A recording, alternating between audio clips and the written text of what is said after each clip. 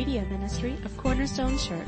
You can listen to this and other messages on our website at www.corner-stone.org or by subscribing to our podcast.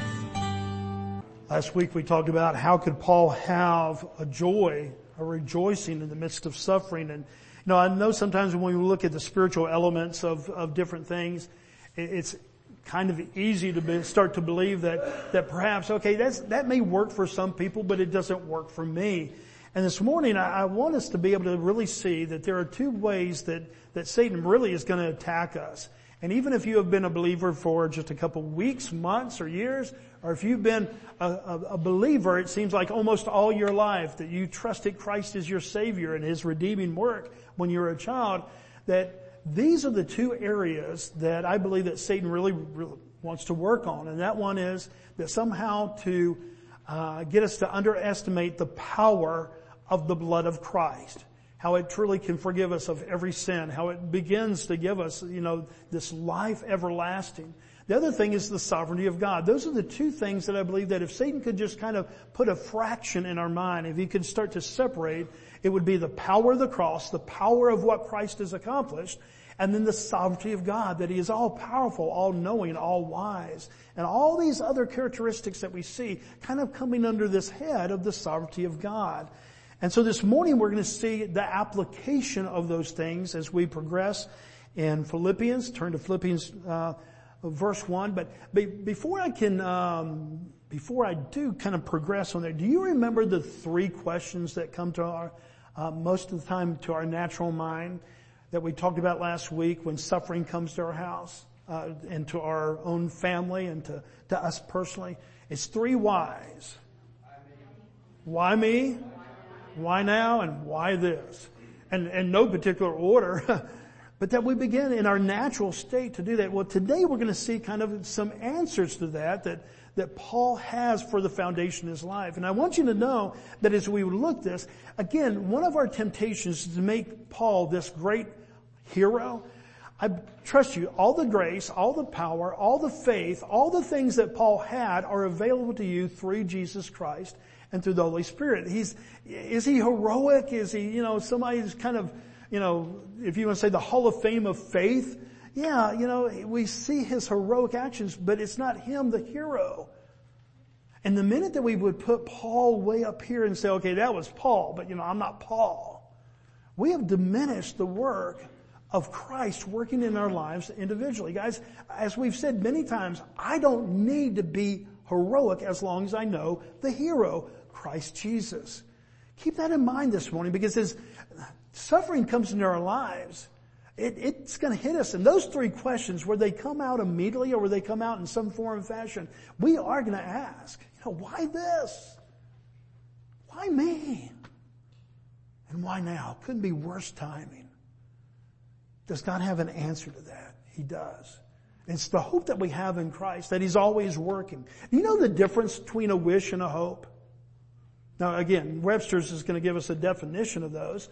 But have you ever thought, sometimes we see those as synonymous and they really aren't. A wish is, according to Webster, is something that's not likely to happen, very random in nature. For example, I wish I had a Lamborghini. Have you ever wished that you had a Lamborghini or something like that? And it's one of those things that we kind of think, okay, that's what hope is. Now, hope, unlike a wish that is very random and is very likely not to happen, hope has the possibility to happen and is purposeful in nature. God has not asked you and I to be wishful people. Okay, God, I'm just praying and I'm wishing this will happen. No, He's asked us to be hopeful people. What's the difference? One is just kind of random. One just kind of as things would enter our mind, we would wish this. Hope is what we have because we believe that God truly is sovereign over all things. And I make that distinction this morning that hope is very different from a wish, because sometimes I think even in our prayers and even in our spiritual kind of longings, we kind of come to God with a wishing attitude. God, I wish this would go away, or I wish You would do that, or I wish, and it's kind of this mentality that, okay, God, I don't know if You can or not, I don't know if it's right, but I wish it could. No, biblical hope What we see Paul expressing last week, and we see it continue when he said, to live is Christ, to die is gain. He's not being flippant. He's not trying to come up with little quotes that we could 2,000 years later say, well, that will sound good on a Sunday morning. That would look good on a bumper sticker. To live is Christ, to die is gain. Sounds great and heroic, but is it a wish or is it a hope? Philippians 1:21, Paul says, for me to live is Christ and to die is gain.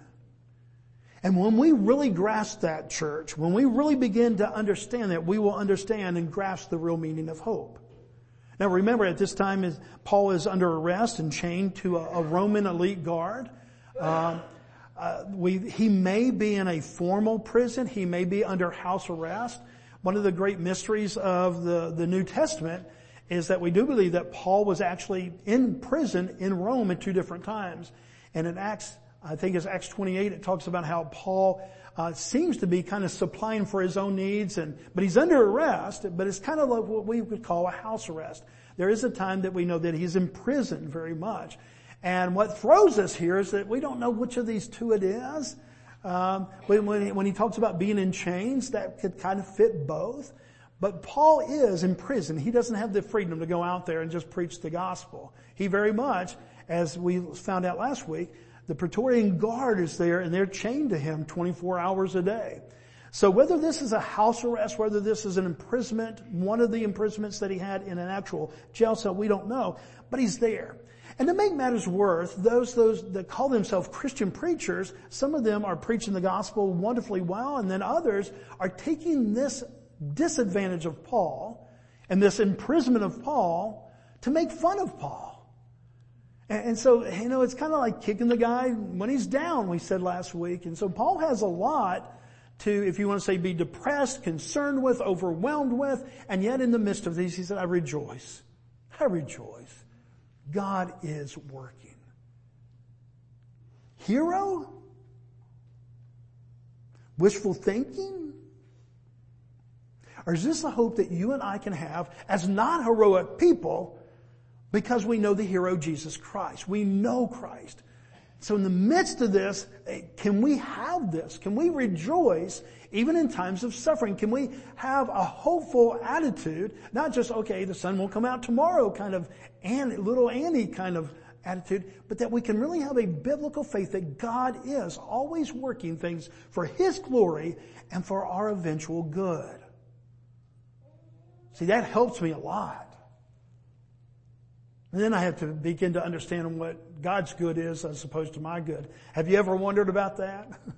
God, I don't see how you can bring good out of this at all. And God says, well, my good and your good is 2 different things.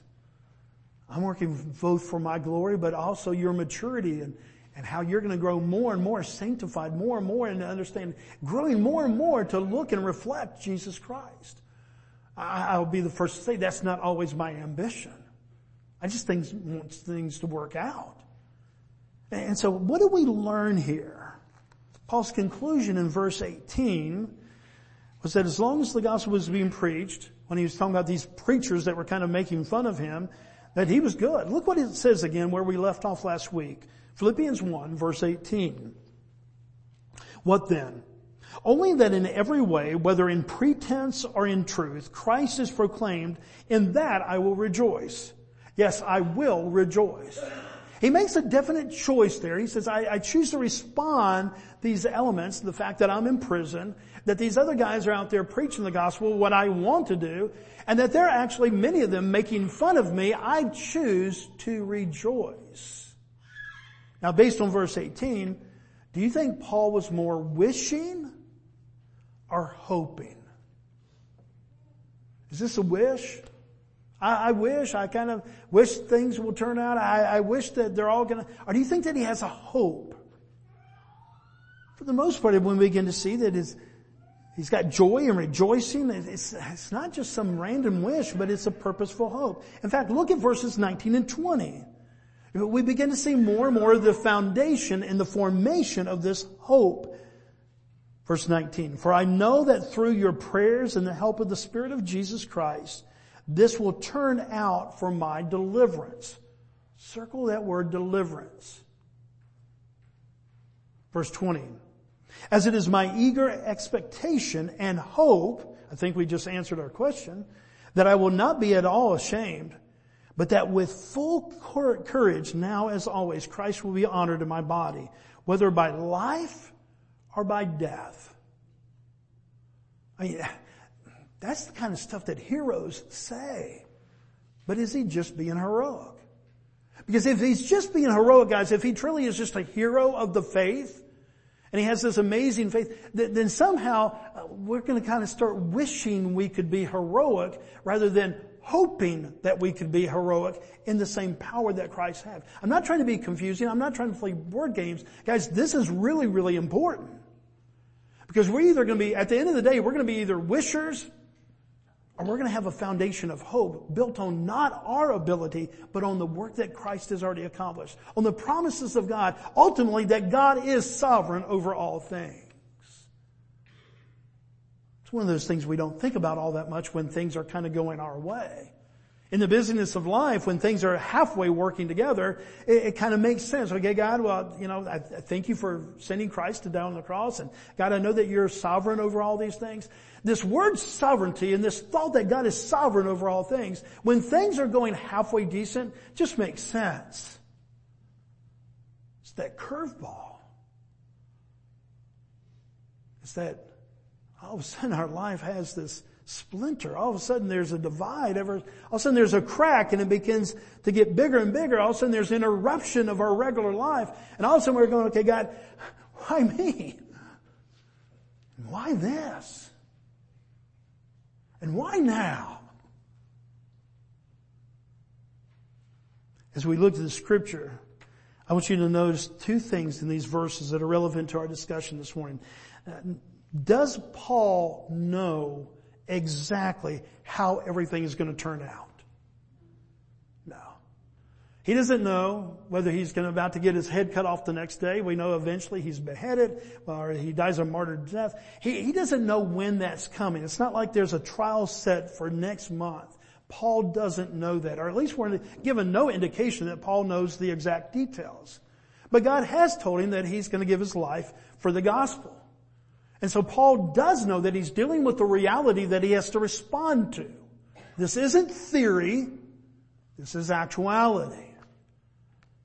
Being a Christian and having hope is great in theory.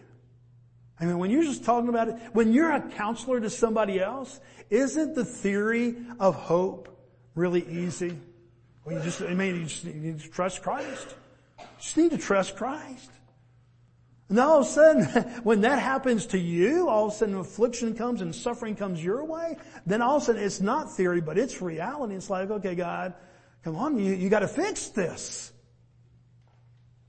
Paul doesn't know what's happening. That's very important. Number two, does Paul hope that God is going to use this for his glory?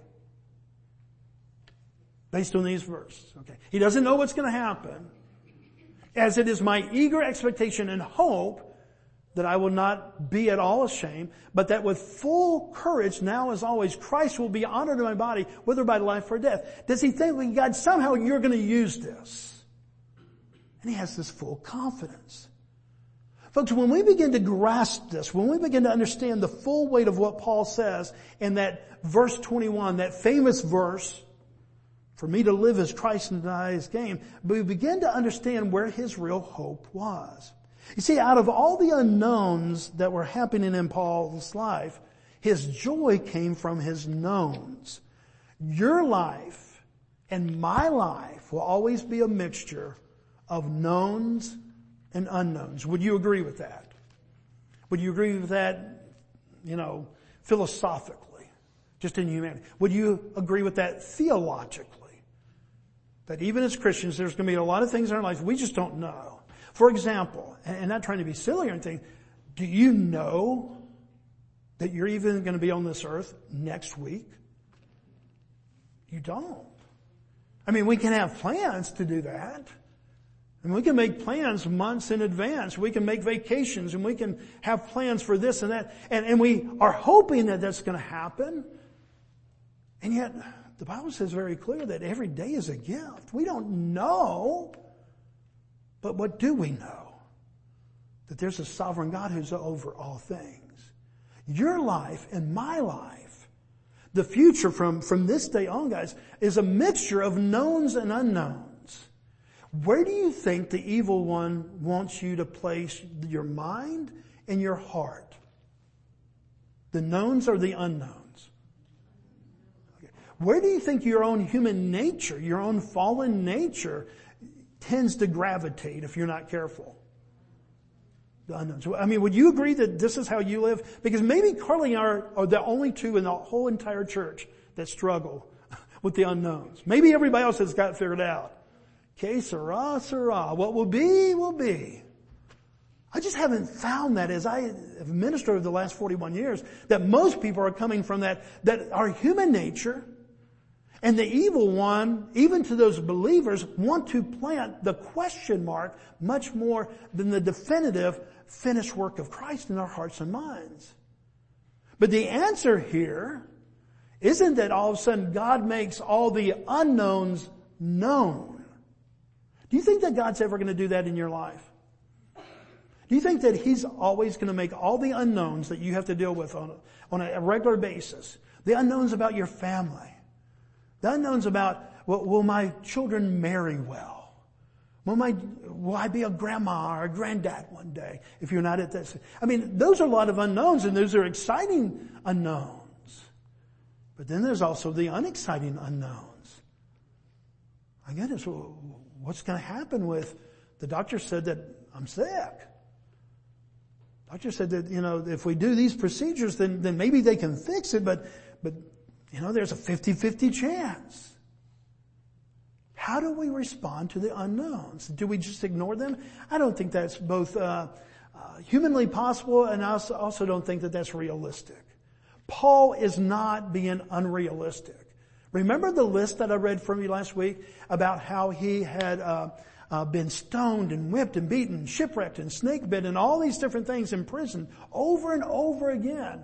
Paul's coming from a life that's been challenged.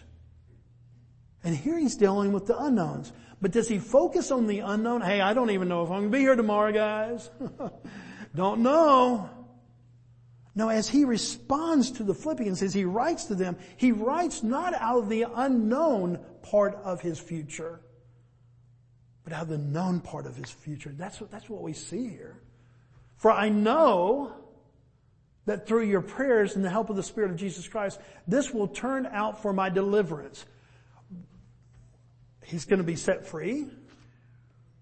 What is deliverance there? And could I ask you this? Is God's form of deliverance maybe different from your form of deliverance? Just like your form of good, God, here's what I see good. Give me a better job, twice the pay, and only work 3 days a week. That could be your form of good if you're finding financial difficulty. And God said, no, here's the good that's going to come out of it. And He could have a whole nother path, a whole nother road. Paul's dealing with a lot of unknowns, but he puts his faith back into those things that he knows. Look at the next verses. Look at verse 19 to 20 again. What does he know? He knows that this will turn out for his deliverance, verse 20, whether by life or by death. What are the unknowns? He doesn't know if he's going to be found innocent or guilty. He doesn't know if he's going to be released or further in prison. He doesn't know if he's even going to live or die.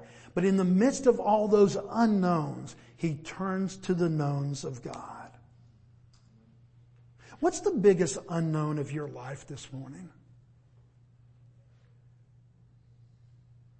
Man, for our brother Shane, doctors just told him he had cancer. I mean, can you imagine? If you've ever been told that before, that's a pretty big unknown. And even when the doctor says, okay, well, we have great confidence, we caught this early, this is one of the, we have procedures to take care of this. But what about your life?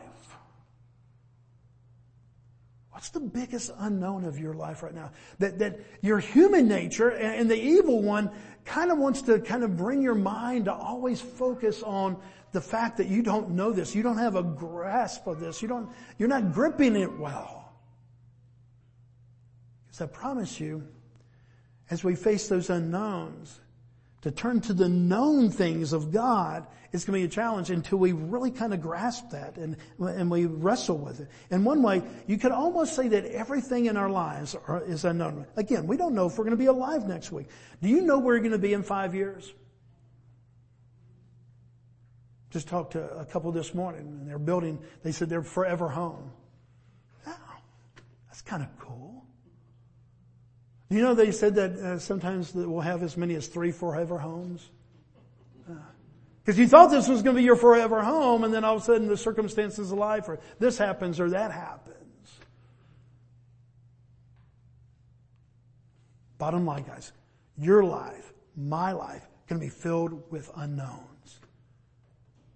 And yet in those unknowns, what God says is, as we respond to those, especially the ones that bring suffering, that bring conflict into our lives, that we turn back and we begin to know. As He says here, I know that this is what God is doing. And all the unknowns, if you are a child of God this morning, that is, if you've placed your faith and your belief in Jesus Christ, you have some knowns in your life. I can't say that about everybody if you haven't trusted Christ. That's not me being mean. That's not me being kind of, I'm favoring the church people over the non-church people, or the person who hasn't made that decision for Christ. I'm not trying to be cruel. I'm just saying, as a Christian, I have some knowns. Why? Because they're known in Christ Jesus. We sang a song this morning that every promise is yes and amen. Through who? Through Christ. This is our hope. But is it a hope for all the world? No, it's the hope for those who have placed their trust and faith in Jesus Christ. Again, that's not trying to be mean. It's just, folks, when we begin to claim these promises of God are based on the relationship that has been given to us because of Christ Jesus and His finished work. It's not just everybody gets this. Yeah, but Bobby, there's a lot of people that are just really sincere. I'm not trying to discount sincerity, but I don't want to elevate it up to salvation, guys. Because you can be sincerely wrong. And that's not being judgmental. I'm just saying, sometimes we have placed such a high esteem for our conclusions. Well, they were sincere. Folks, either you're in Christ or you're not in Christ. And if you're here this morning and you're not in Christ, we would love to tell you about how you can be in Christ. It's not that there are better people and a less better people. No, it's those who have found the grace of God and the gift of God and put their faith and trust in that, and the ones that haven't. I mean, we get into all the theological discussions of the elect and all this, and I'll be glad to have that with you, but I'm still kind of reading John 3:16. That whoever places their faith in Jesus Christ shall not perish but have everlasting life. I don't know how God works all that out. I just know there's an offering even this morning. But that offering that we see there, that Christ has died, folks, is not automatic. In the sense that just everybody in the world that's born is just going to have all these promises that are in Christ Jesus. No, only those who are in Christ, those who are Christians, can say yes and amen that God has put those answers there for us. Now again, that's the reason I say that is because this word deliverance that Paul uses there, this will turn out for my deliverance. The Greek word there is soteria. And it's where we get our word salvation from. So it's very much a salvation word. It's very much a saved word. That when we talk about, I was saved, I became a believer, I became a Christian. This would be a word that the Greeks would use there. But it also has a very practical sense, to be delivered from something. And theologians have argued back and forth with the use of Paul using this word here. Is he talking about his spiritual salvation, or is he talking about that one day he's actually going to get out of jail? I tend to be one of those that as I've read this, I believe that it means both. I believe that it lends itself to both. But I'm okay if somebody says, no, this is only salvation. Somebody else who's being very practical. Why did he use a salvation word then? Bottom line is this. Paul uses this. I think both can apply. And Paul knew that if he were to die in this situation, he was saved and secure in Christ. It had a salvation element to it. But what he says a little bit later on lends me to think that he really thinks that he will get out and he'll continue ministry. Paul tends to lean toward thinking that God is going to set him free from prison and so being delivered in that practical sense that he'll continue on in ministry. How do we know that? Because of what he says afterwards. But here's the biggest thing that Paul said. Either way, whether I'm going to die or whether God releases me and I continue ministry, I'm okay with both. I've preached this passage in kind of moving a couple Easters ago. I said Easter is that ultimate win-win situation. That is that when we're in Christ, we win either way. I've prayed with many folks going into very, very serious surgeries before where the doctor said, okay, this is a dangerous surgery. And I've prayed with those people and I've heard them say, hey, Pastor Bobby, I'm in a win-win situation. If God brings me through and restores me to health, I'm win. I continue on being with my spouse and my children and maybe my grandchildren. But if I don't make it through, I win because I'm with Jesus Christ. That's a reality for those who are in Christ. That was a reality for Paul. He got into this win-win situation. For me to live is Christ. Thumbs up. To die is gain. Thumbs up. And all the unknowns, look at what Paul says that he knows. Look at verse 22. Find the knowns here. If I am to live in the flesh, what does he know? That means fruitful labor for me. Yet which I shall choose, I cannot tell. Why? Because in verse 20 it says, I am hard pressed between the two. My desire is to depart and be with Christ, for that is far better. Have you ever had those days that you're going, my choice, if I had to make it this second, is to depart and be with Christ because I know that is far better. Have you ever had those days? Have you ever had those weeks or months? Yeah. But does he say, okay, this is so much my desire, this is so much what I want, that this other would be a loss? Is that what Paul's saying? No, he said, I win either way. If I'm to live in the flesh, that means fruitful labor of me, which I shall choose, I cannot tell. I am hard pressed between the two. The Greek word there means that you both choices are kind of closing in on you. Whether he's going to continue ministry in life or whether he's going to die and he's going to be beheaded and he's going to go be with Christ. Now notice what Paul does say. Which one did he say is far better? To be with Christ. Now why is he saying that? So that he could escape this world? No. He knew that that was the ultimate goal. What's the ultimate goal of your life? The ultimate goal. Not I want to retire by the time that I'm, 47. Or that I want to do this or that. Those are goals. Those are great to have. That's fantastic. But what's the ultimate goal of your life? When you stand back and you take a real eternal perspective, what's the goal of your life? Is it not to be with your Maker and your Creator? And Paul was able to see that. Did he have all the knowns figured out? No, there's a lot of unknowns. He doesn't know if he's going to escape from prison, but he knows that whether he gets out of that prison or whether he gets his head chopped off, he will be delivered. Do you see that? I know I'm going to be delivered. Maybe right there to the very throne room of God.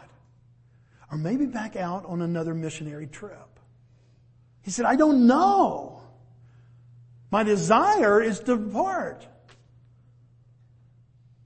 I know that's far better. But what I really want, and what I really know is that God has a plan. Sovereignty of God, guys, it can be very theological in nature, and it is theological in nature. It's one of those grounding theological truths, but it has such a practical side. Because in a life filled with unknowns, it gives us the known of what is the heart of God, what is the power of God, what is the nature of God, and this God, does He know me, and is He involved in my life? When you think of a sovereign God who is powerful over every piece of cosmic dust in the world, and He knows you by name, you're a child of the living God, what does that do in the midst of a life of unknowns? There may be a day, guys, that the only known you have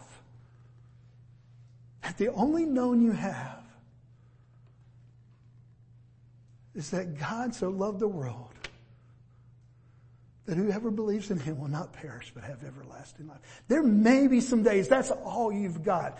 Is that enough? Is that one knowledge, is that one know worth the 1,000 unknowns that life can throw at you? And Paul said, yes. Because he's a hero? No. Because he's put his faith in the hero, Jesus Christ. You understand that and begin to grasp the difference between a wish and a hope. Christianity isn't wishing that everything's just going to turn out. It's placing our hope, even on the darkest of days, on the promises of God, the power of God, the purposes of God, and the plan of God. Which is great when we're counseling somebody else. And it's really hard when we're the one that needs to be counseled. Agreed? Amen? I mean, I can see y'all right now going up to your brother or sister or a loved one or a friend. Man, you know, God is sovereign. He knows everything. He's got all power over all these things. You just hang on there, dear one. Man, it is so easy to advise people on the sovereignty of God. It is so hard to live. Why? Because all we see is the unknowns. What gives Paul this ability is not being tied to one or the other, but knowing that God has a plan. That's the difference between a wish and a hope. Hope has a purpose behind it. Hope has a foundation. Look at verses 24 through 26. Paul seems to have come to a conclusion, even in his writing. Okay, I'm kind of between the two. I know which one is far better, and I actually desire that one. I'm ready to go be with Jesus. But look what he says in verse 24. But to remain in the flesh is more necessary on your account.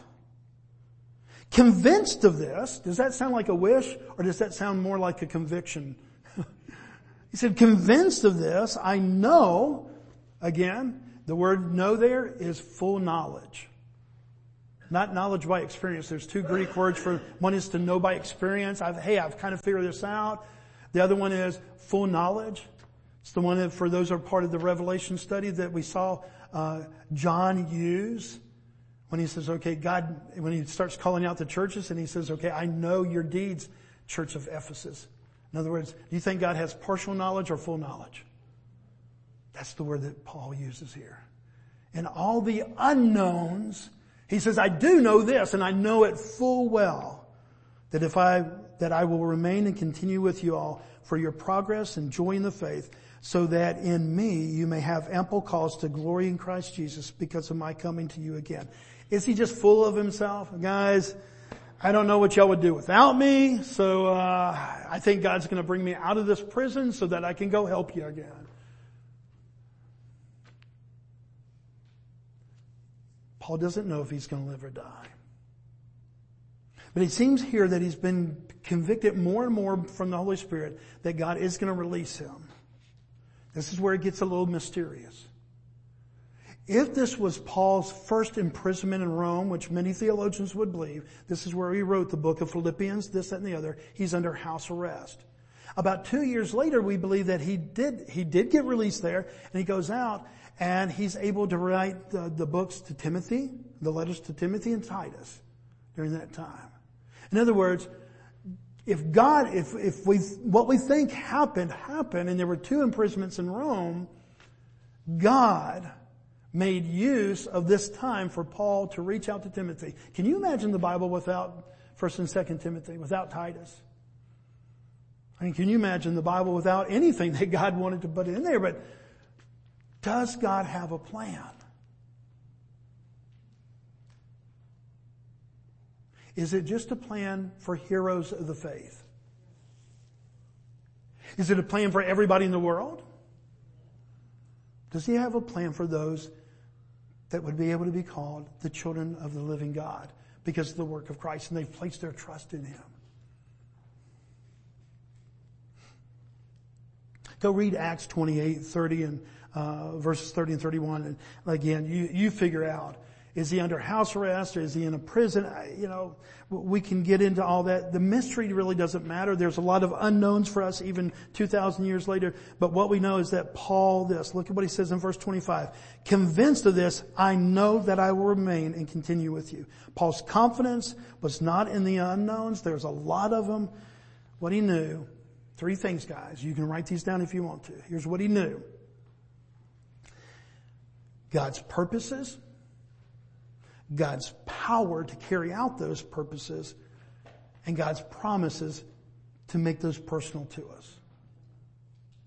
What were the 3 whys that come to our natural mind when suffering happens, when the unknown happens to us?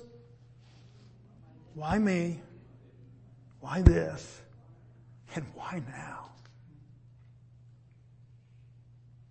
Do you know what anti-venom is?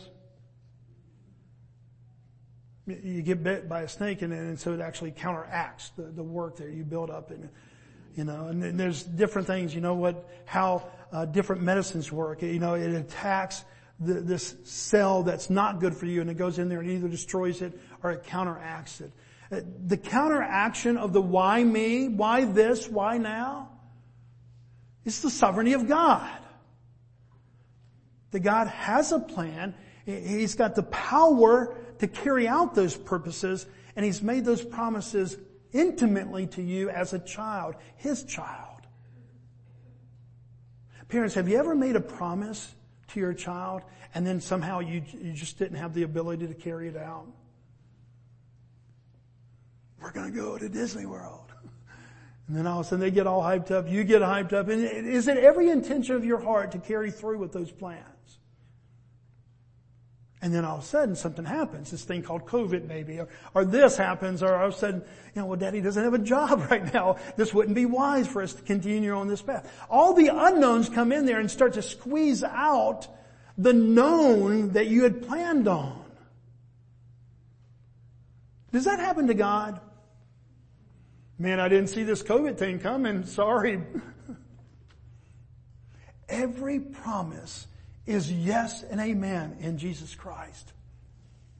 And that's the very place that spiritual warfare is going to attack you. Well, God, one of the biggest things, I just don't know if I can put my full faith in God. And I'm going, He's the only one you can put your full faith in. Are you tracking with this? Do you grasp this? Because if you grasp this, all of a sudden we find out that as Christians, we're not wishers. I wish this would happen. We are hopers. But our hope has a foundation. It's in a person. It's in a work. It's in a God who is sovereign over all things. So when we sing songs like, He is sovereign over us, it'll take even those things that were meant for evil, Genesis 15:20, and He'll work them out for our good. This isn't just, well, I wish that would happen. This is our hope in Jesus Christ. This is our hope in a God who's all-powerful, all-knowing, all-wise. Take all the alls that you know about God, all these attributes, they all rest under this sovereignty. He's got the power to carry it out. I can make plans all day long for Carly and I, for my family and I, my grandchildren. You know how much power I have to really carry that out? Maybe 10%. I figured out by this point in life, there's a whole bunch of unknowns. How many of you are old enough to know that the unknowns are more in number than the knowns? Do we despair? Or do we have hope? Make sense? When the why me, why this? Why now? And guys, please hear that I'm not discounting the sincerity of those, that I'm not in any way making fun of us. And until you sat across from somebody who just lost their son or daughter, until you sat across from somebody who just unexpectedly, the husband was supposed to come home and he didn't come home that night because of a traffic accident, until you sat across and you've ministered in real life, I'm not making fun of the why me's and why this and why now. I'm saying there's a reality to them. But there's a biblical answer. And it's the sovereignty of God. A God who has a plan and his purpose, and he has the power to carry that out. He's not making empty promises. Hey, one day, Disney World. Oh, sorry, we're going to have to retract that. Some things changed. That's why Paul, well, let me ask you, do you believe that God is always working his purposes for his glory and for your good? Do you believe that? Do you believe that God has the power to accomplish his purposes? Do you really believe that? Do you believe that God has personalized those promises to you intimately, personally, through Jesus Christ? If you can answer yes to those three, then guys, you can say to live is Christ. To die is gain. I win because Christ has already brought me victory. And you don't have to be the hero. You just need to place your trust in the one who is our hero. Let's pray this morning. Father, we love you. Father, in a world of unknowns, man, we start wishing. We start doing all kinds of things. And yet, Father, you've given us an ability to have a hope. Not just a wish. And Father, when we are overwhelmed by the 10,000 unknowns, will you bring us back to the one known that really does solve it all? That you, God, are sovereign over all things. You're all powerful. You're working for our good. You're working for your glory. And when time delays and we begin to doubt if that's really happening, Father, will you bring us back to the simplicity that holy, holy, holy is the Lord God Almighty. Because if we really get that about you, Father, then all the unknowns really don't matter. Will you hide us in that known this morning, Father? Will you hide us in the fact that you are holy God, holy, holy, holy, sitting on your throne, working out for the eternal ages, Father, your perfect plan that involves even us in a personal way. We love you and we sing this, Father. Number one, because we want to worship you, Father. We want to make this truth claim about you. But Father, we need it in our hearts and our minds. In a world of unknowns, we need to know this morning, before we leave here, Father, that you are holy, holy, holy, Lord God Almighty. We pray this in the name that made it personal to us, Jesus Christ our Lord. Amen.